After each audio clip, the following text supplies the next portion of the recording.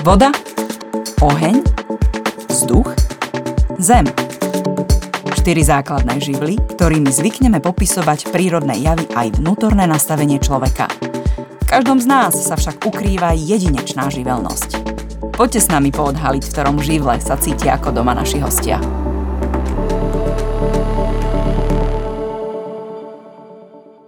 Vítam vás pri počúvaní ďalšieho vydania podcastu vo svojom živle, ktorý zastrešuje najväčšie a zároveň najstaršie TEDx podujatie na Slovensku, TEDx Bratislava.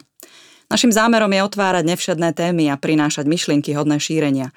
A keďže z nich mnohé už zazneli na našom javisku, rozhodli sme sa k nim pravidelne vracať.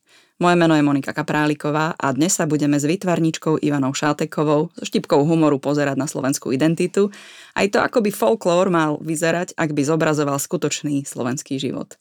Ivana, ahoj. Ahoj. Ty si začala svoju prednášku pomerne originálnym uvedením. Vypočujme si ho. Takže chcela by som hlavne v tejto sále divadelnej privítať milé dámy a ľudí. Takže znie to divne, nie? Ale... Znie to zvláštne, ale v takom 19. storočí to možno bolo ako úplne bežné príslovie a dokonca považované za nejakú múdrosť.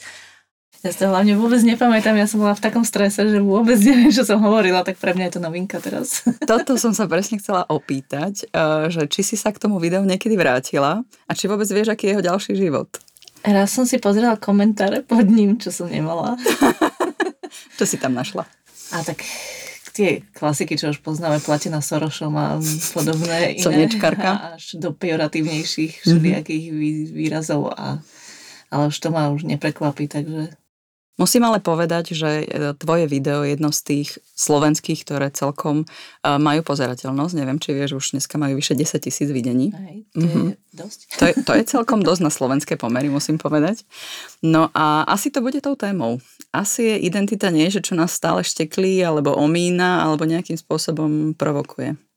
No, je to asi pre mnohých aj provokatívna téma. Baviť sa o Slovákoch bez príkras, ako my sme na to zvyknutí. Aj vždy tie povinné čítanie, keď bolo, že s láskavým humorom napísal a to tam vždy bolo ten láskavý humor. A keď ten láskavý humor je trošku štíplavejší, tak už to zrazu nie je počúvateľné a už sú ľudia urazení. Takže my neradi o sebe veľmi, tak hovoríme kriticky. Ale ja stále hovorím, že ja sa nechcem od toho nejak vyčleniť. Ja som súčasťou slovenskej nátury a tiež tam mám mnoho zakorenených vecí, ktoré vykoreniť sa nedajú. Alebo nie tak rýchlo. Ty si ako jednu svoju inšpiratívnu cestu alebo ten moment, kedy si sa vlastne začala zaoberať touto cestou takého vyzývania trošku folklóru slovenského alebo hľadania jeho nových podôb, označila za tureckého a jeho vlastne zbierku nejakých slovenských prísloví. Za turecky, myslím si, že mnohým ľuďom veľa nehovorí. Kto to bol alebo v akom období žil? Je to práve taký dobšinský, ale nie v tom, že by zbieral slovenské rozprávky, ale zbieral práve a zapisoval veľmi tak dobre lexikálne to akože vedel zoradiť, čo bolo na tú dobu, to bolo to 19. storočie, tak zozbieral naozaj veľkú zbierku slovenských prísloví, múdrosti, úsloví a takže porekadiel. A sú tam presne tie, že žena proti mužovi je len vecheť a podobné hlášky. Žena muža jazykom by a muženou pesťou. Áno, tieto múdrosti. A ja som sa postupne, teda keď si sa pýtala, dostala k tejto slovenskej tvorbe pôvodnej, som sa dostala k slovenským ľudovým piesňam a našli sme s Katkou Stričkovou, teraz dávame dokopy knihu slovenských ľudových piesní, kde je naozaj krutosť taká, že ma to samú zarazilo, čo ma ešte stále vie zaraziť niečo v tejto slovesnosti ľudovej. V piesňach ja sama som v nejakú dobu aktívne pôsobila v folklórnom súbore a viem, že okrem teda krutosti tam sa tam nachádza aj veľa dvojzmyslov. Bude to druhé pokračovanie? Zatiaľ sme si vybrali túto tému, uvidíme, pokiaľ to dokážeme vyčerpať, ale vybrali sme si toto aj, že ako téma domáceho násilia je stále u nás na Slovensku tak vlastne zľahčovaná a aj to pijanstvo, ktoré s tým podľa mňa ide ruka v ruke, tak mám pocit, že sme sa tejto téme teraz zatiaľ začali podrobne venovať a možno sa dostaneme aj k tým našim dvojzmyselným, lebo to tiež je zaujímavé, ako my sa tu bijeme, aký sme my kresťanský národ, ale vieme sa všelijak zabávať. Máme rôzne podtexty. Keď si spomínala pijanstvo, vlastne aj počas svojho vystúpenia si ma ukazovala svoju tvorbu, o ktorej by som sa dneska tiež vlastne veľmi rada rozprávala. Na javisku si ju ukazovala, to boli vlastne tvoje výšivky. S pijanstvom súviseli hlavne dve, ktoré si tam prezentovala, a to bola jedna, teda, ktorá prezentovala násilie, a druhá bola na chuderi. A to bola teda vlastne snaha ukázať, že to nie je alkoholizmus, nie je problém iba nejaký rodový, že by sa týkal iba mužov, ale teda je to vlastne celospoločenský problém. Je, a mám pocit, že stále sa to tak berie ako bežná súčasť našej nejakej nátury, že však dám si, uhnem si, a na oslavách je to úplne bežná vec, ale mám pocit, že tie stavy, ktoré sú tam, sú hraničné už a závislosť u nás o tom sa nehovorí, to je také tabu. Mm-hmm. A sme sa tak bavili s kamarátmi, že máme pocit, že každá rodina má jedného minimálne alkoholika, či už v širšom nejakom rodinnom zázemí, ale niekde tam ten príbeh určite je. Čiže ten alkoholizmus je podľa mňa Slovenská veľmi silná téma a vždy tu bol. Že vždy sme holdovali tejto kratochvíli. No, stačilo by sa nahliadnúť opäť do Štúrovcov a ich brožúriek propagačných, Pálenka otrava a podobne. No, alebo spolkov miernosti. No, nezabralo ani vtedy. Im vlastne najväčší problém mali s tým udržať vlastne členstvo. Ale to by sme odbiehali, vráťme sa pekne späť k prísloviam a zátureckému. Formu, ktorú si ale vybrala na nejakú prezentáciu názorov, nie je úplne bežná pre výtvarničku. Není to technika, ktorú sa si bežne učíte na vysokej škole výtvarných umení, ktorú si sama absolvovala. Není to popri maľbe a gvašoch a rôznych technikách, to asi není bežné. Vyšívanie ste nerobili. Vyšívanie sme nerobili, ale tak na tej vysokej škole to už je celkovo také voľné. Každý si vyberie, čo chce, a o tom experimentovaní je tá škola najviac asi, že si človek môže vyskúšať, a ja som vždy vyskúšala, čo sa dalo. A od animácie som sa dostala až k malovaniu, kresleniu, všetkému, takže som sa dostala nakoniec aj k tej výšivke. A je to spôsob, ja tým, že sa venujem často ženským témam, tak práve možno aj ironizujem to, kde nás chcú tak zaškatulkovať, že tá výšivka je pre tie ženy, to tie ženy sa tak vyjadrujú tým vyšívaním, alebo teraz som začala sa venovať aj malým takým malbám, takže idem do takýchto miniatúr, a tiež to bolo vždy príznačné pre ženy, ktoré tvorili práve takéto drobné veci, ale bola to vlastne aj znúdzecnosť, lebo som sa ocitla na materskej a zrazu cesty do ateliéru zarúbané. Takže som sa musela začať si nejak vytvárať to prostredie doma na tvorbu, a človek tvorivý je taký, že bez tvorby začne postupne trpieť, tak som si vymyslela, no. Ale s tou výšivkou, skúšala si výšivku ešte predtým, než si začala vlastne pracovať s tou konkrétnou výšivkou šopronskou?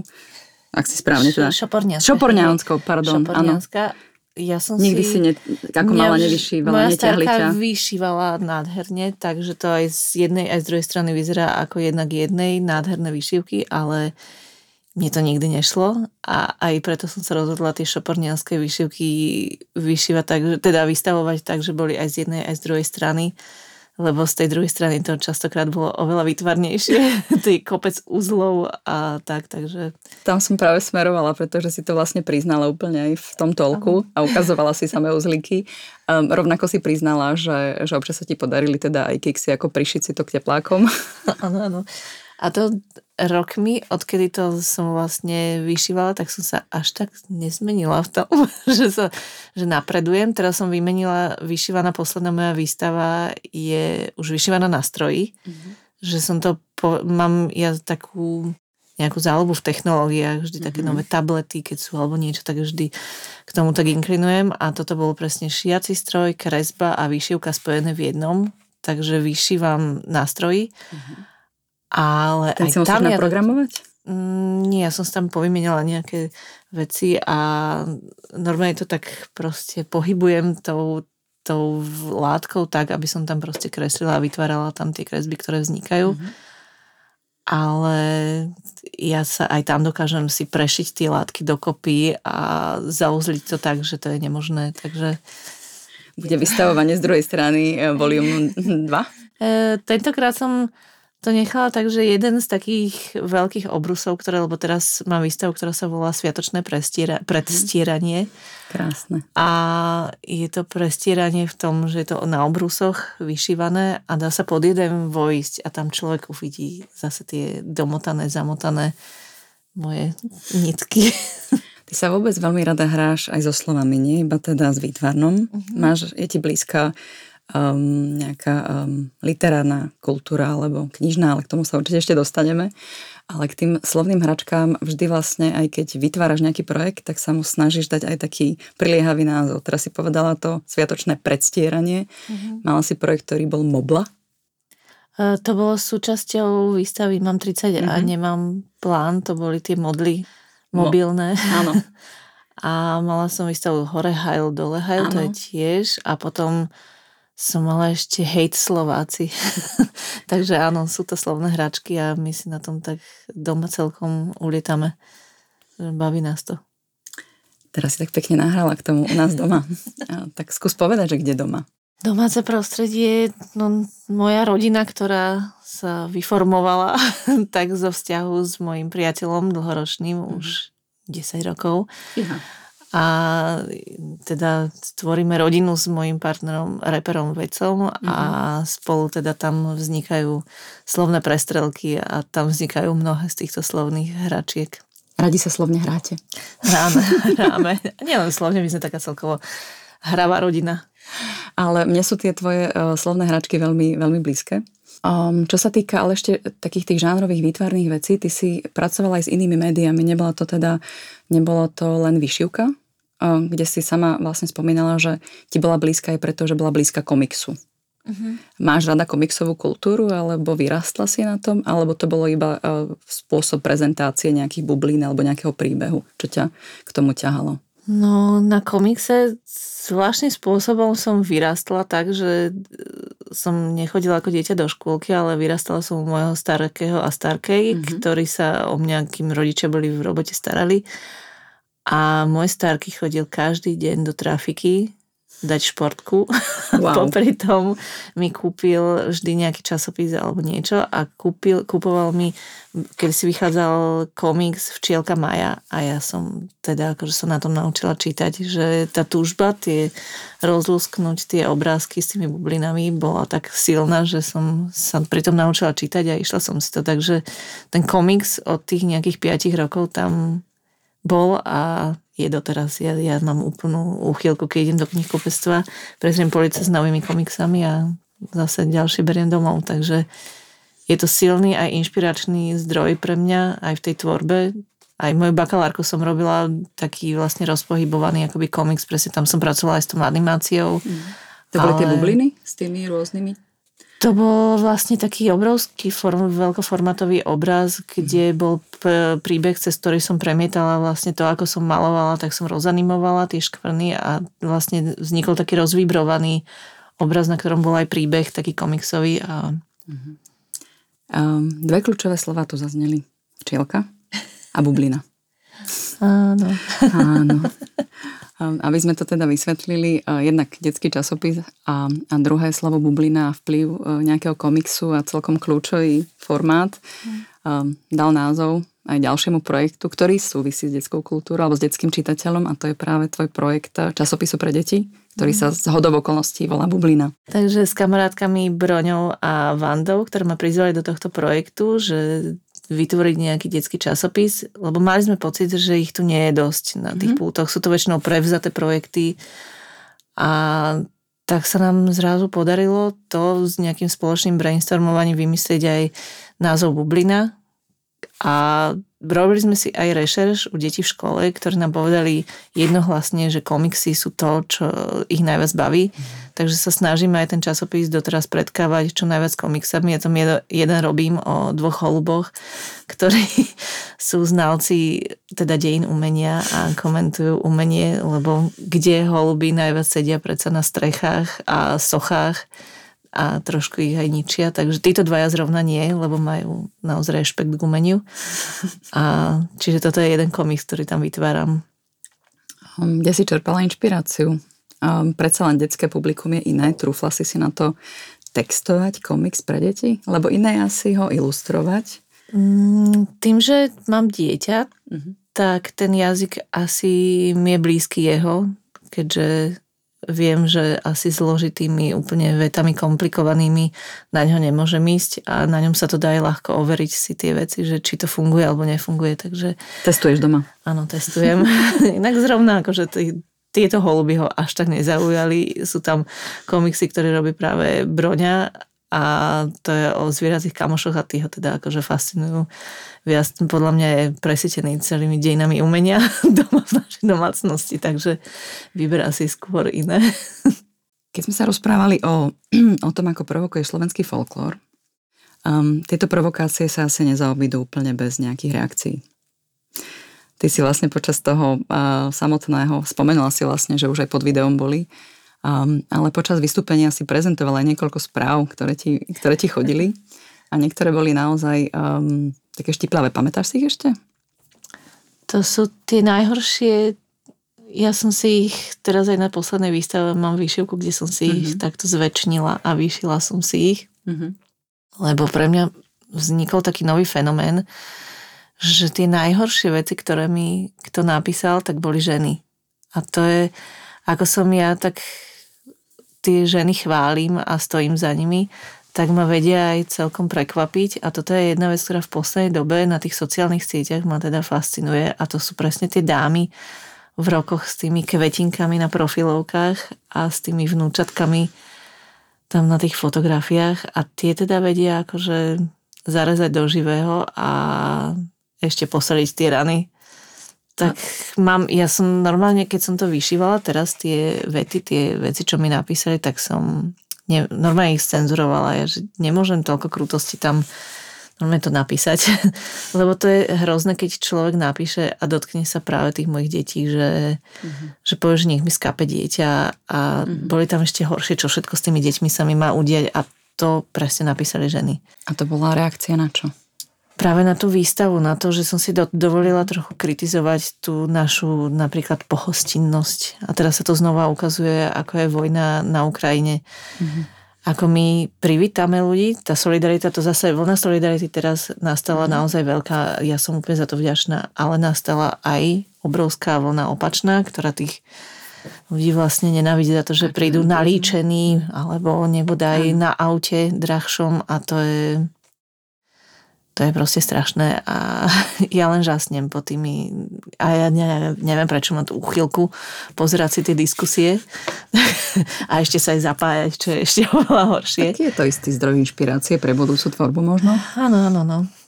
Preto vznikla aj tá jedna predtým výstava, tá hejt Slováci, kde som zobrala, práve som oslovila ľudí, ktorí dostávajú to hejtu naozaj na dennej báze veľmi veľa. Vedela by si menovať? To bol pán Benčík, potom tam bola Monika Tódová, bola Zuzka Hanzelová a ešte som mala pána Smatanu a už si nepamätám, či ešte niekto bol, ale potom som stretla s Michalom Havranom, ktorý mi povedal, že mňa si neoslovila, veď ja dostávam najhoršie. Takže doteraz mám stále medzery, že som niektorých zabudla, ale podľa mňa každým rokom pribúdajú noví a noví, ktorých nenávidia stále viac a viac, takže... Čo si s tými vlastne hejtami urobila? Ja som ich vystavila. Čiže tak, ako boli si ich? Tak, ako boli, tak som ich vystavila. Spravila som také malé busty tým ľuďom, ktorí hejtujú a ochránila som ich tými ochrannými malými takými drobnými páskami, aké bývajú v galérii. Tými reťazkami a mám pocit, že ich treba chrániť, že sú to naozaj vzácni ľudia, ktorí robia pre túto krajinu veľa a ja sa bojím, že jedného dňa to prepisknú ľudia s tým hejtom tak, že sa zlaknú a prestanú vládať už tú prácu robiť. Ja sa bojím presne, že napríklad naša prezidentka, ktorej prácu si nesmierne vážim, že už nebude mať energiu po tom všetkom, čo dostáva a po tom, čo skandujú ľudia v uliciach. Kto by tak chcel žiť? No. A môže mať človek vlastne obľúbený hejt? Obľúbený hejt? Ja si myslím, že ten hejt sa stal takou prirodzenou vecou, že to je na tomto smutné. Že sa o tom bavíme ako, že to je v poriadku, že tie hejty sú OK, ale nemali by byť. No nie sú OK. Nie sú OK. Ale jeden má ako... mňa to tak rozosmutnilo, keď bola som súčasťou žien, ktoré boli jedným denníkom oslovené, aby sme hovorili o obťažovaní. A boli sme na obálke pofotené. Priznala sa, že som na to fotenie zabudla, ani som sa nenalíčila, tak som aj vyzerala. Ale nebola to predsa fotka na promo alebo niečo, no proste fungujem s takým zjavom, akým fungujem, proste dá sa s tým žiť. Ale tam mi taký pán napísal, že henty by som sa nedotkol ani paličkou alebo niečo v tomto zmysle a mňa to hrozne ránilo, lebo presne žena na materskej, ktorá není úplne tak, ako si to predstavuje a proste fungujeme s kilami naviac, alebo ako proste nesplňame tie štandardy, ako by sme asi mali, ako by od nás chceli tí muži.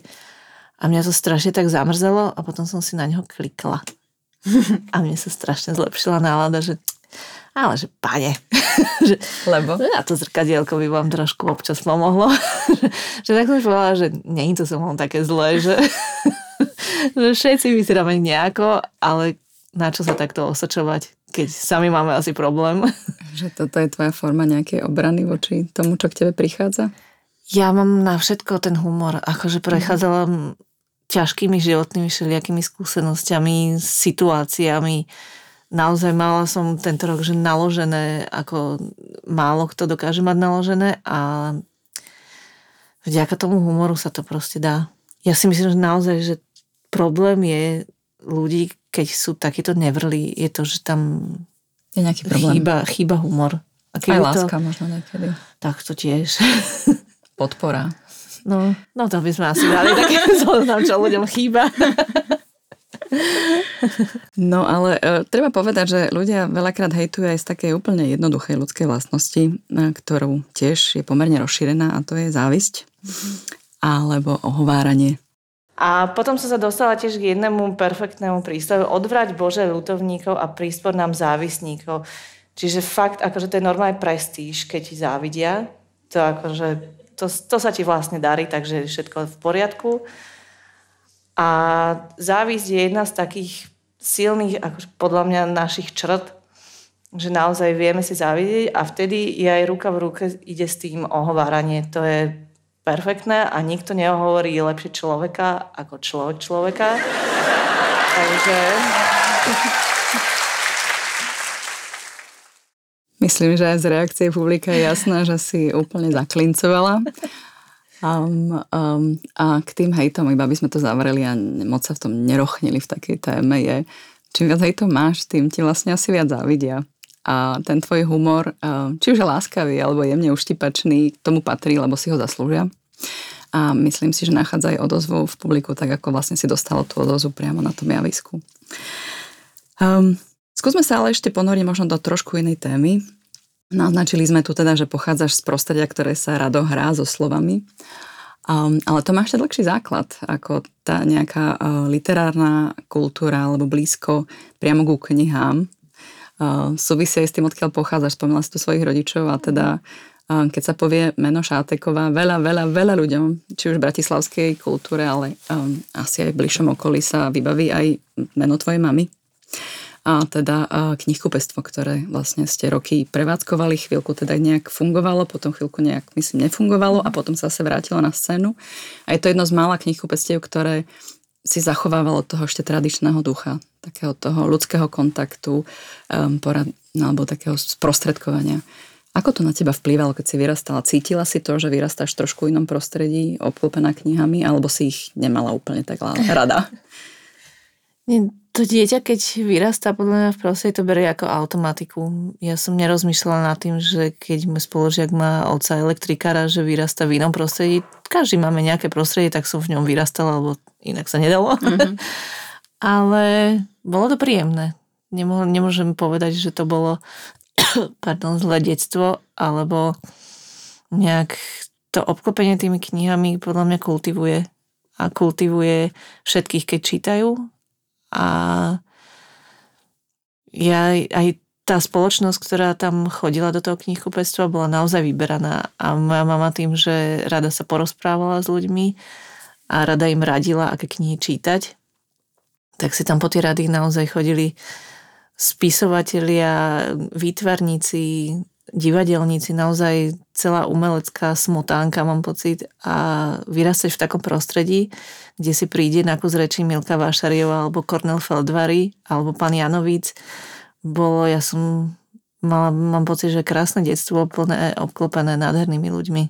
Bola to taká nová norma pre teba, nie? Akože len tak bežne spisovateľov, ktorých sa možno učila v škole, zrazu proste sa zastavili na kavičku, lebo v jednej fáze teda knihkupectvo bolo v Stredoeurópskom dome a tam ste vlastne prevádzkovali nejakú dobu aj kaviareň, čiže zrazu to bolo aj miesto stretávania sa, teda nie iba knihkupectvo, ale zrazu aj čítania a večery. Ja som tam v tej kaviarni aj brigadovala, lebo to nás neminulo ako deti. Musia proste sa zapojiť, takže ja som od malička tam brigadovala a pracovala a kaviareň. To bolo normálne, ja som zistila, že nie každý môže robiť toto zamestnanie a mne to naozaj nešlo. Ja som s traslavými rukami pánovi Lasicovi servírovala vždy zlú kávu. Vždy chcel nejakú inú a ja som mu donesla úplne inú. Takže veľmi vtipne ma nazývali aj bistrou Parkinsona. Lebo som vždy donesla všetko rozliaté, všetko roztrasenými ručkami, takže áno, toto zamestnanie nebolo úplne môj dream job, ale v tej spoločnosti to bolo vždy nádherné. Spomenula si Kornela, spomenula si pána Lasicu, Tomáša Janovica. Boli tiež nejakým vplyvom, ktorý trošku ťa možno jemne húpli k tomu humoru, pretože predsa len ich humor je veľmi špecifický a nemyslím si, že má ďaleko aj k tej forme, ktorú vlastne realizuješ sama. Ten humor u nás je aj v rodine, takže ten je tam podľa mňa prirodzený. Len tá cesta k sebe, ako napríklad s Kornelom, on ma mal strašne rád a ja jeho. Takže od detstva, tak ja mám pocit, že to tá cesta, ten humor nás spojil.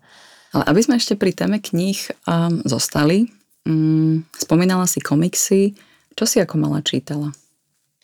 No od detstva mala som strašne rada Astrid Lindgrenovú a Deti z Bullerbinu, to je moja srdcovka, to je moja ako najväčšia srdcovka a postupne som sa cez všetkých Adrianov Mólov dostala potom k Tolkienovi a to boli ten prerod k tomu dospelému a postupne mi mama začala už dávať tú literatúru, ktorá bola vždy drsná, mama mi tak dávala... Vonneguta, alebo... No, náš obľúbený bol ja nikdy neviem, ako sa vyslovuje. Polňuk, okay. Neviem, nikdy, ale ten, čo napísal Fight Club. Takže toto je náš obľúbený rodinný autor a toho mi tak mama dávala a ja úplne neviem, či vhodne v tom veku, že ja neviem, koľko som mala, keď som čítala jeho knihu, ale to bol v Češne zalknutí, neviem, ako sa to choke po anglicky, neviem, ako to bol po slovensky. A to boli veľmi drsné príbehy, ale tak mama sa s tým nepárala nikdy s literatúrou, ktorú nám dala. Takže bol to jej spôsob vlastne výchovy, cez literatúru a cez to aj, čo ste čítali. Áno, tak sa to podľa mňa najjednoduchšie vysvetlí, čítaj si. A je to podľa mňa super, ako takto vyriešiť aj veci, čo sa týkajú sexuálnej výchovy, tak prečítať si. Dostal si knižku? Dostali sme najprv sestra o dospievaní a potom ju dala, ale to už sme už ani nečítali. To už ste mali predebatované predtým. Myslím, že hej. A my sme boli celkovo otvorená doma, takže rodina, čiže hociaká téma nebola, myslím, tabu. Dávaš si záležať na tom, čo majú v rukách? Každý večer si čítame a niektoré veci žiaľ neviem ovplyvniť a to je napríklad záľuba môjho syna vo Formule 1 a tak si čítame teraz pred spaním príbehy, teda to je encyklopédia Formule 1 a je to trošku pre mňa nezábavné. Nezaživné čítanie o tom, ako Lewis Hamilton sa dostal k svojmu prvému titulu. Ale tak cesty sa nedajú úplne určiť. Cesty výchovy sú nevyspytateľné. Takže prelúskavam všelijakú literatúru teraz. Takže si vlastne ako keby mama, ktorá číta, žena, ktorá číta, ale si aj z druhej strany knih. Si aj žena, ktorá pomáha vytvárať knihy a nejakým spôsobom zanecháva v nich svoju stopu. Ja viem asi o 3 knihách, na ktorých si participovala, určite ich o mnoho viac. Už začínajú sa to tak kopiť, čo je fajn. Bol ten prechod k ilustrácii pre teba prirodzený alebo náročnejší? Ale bola to výzva, alebo taký prirodzený prechod? No jedna z vecí, ktorú som chcela študovať na škole, bola aj ilustrácia knižná. Spomínala si animáciu, no tá animácia nemá úplne to ďaleko. Všetko. Ja som chcela vždy všetko. Okay. Takže podľa mňa tento život pre mňa je príliš krátky, lebo by som chcela strašne toho veľa stihnúť sa naučiť. Aj už som si kúpila rezbárske nožíky, aj to mi ešte nie je cudzie. Tie knihy, to je naozaj srdcovka. K tomu pristupujem aj k takým rešpektom, lebo nie je to moja vec. Nie je to len, že idem vystavovať svoje výšivky a nesiem za to potom kritiku ja, ale tuto ilustrujem niekoho literatúru, ktorú vytváral rok, mohol písať 2 roky, 3 roky a ja teraz, aby som to nepokazila niekomu. Takže je to srdcovka robiť túto prácu a robím to naozaj s rešpektom. Viem, že si ilustrovala takú veľmi vážnu knihu, keď povieme. Bol to 3. diel, myslím si, Rufusového výberu básni. Mm-hmm. Ja som samozrejme tú knihu mala v rukách a poznám aj teda grafickú dizajnerku. A veľmi sa mi páčilo, ako to vlastne nakoniec dopadlo aj v celej tej kolekcii. Bola to pre teba výzva? No, zvláštna vec je, že často ilustrujem poéziu, pričom k poézii absolútne neinklinujem. Ale nejakým spôsobom si k nej aj cestou ilustráciu hľadám a nejak to funguje asi, keď ma na to oslovujú a s Máriou Rojkou som bola nesmierne rada, že som mohla spolupracovať, lebo to bol taký môj splnený sen.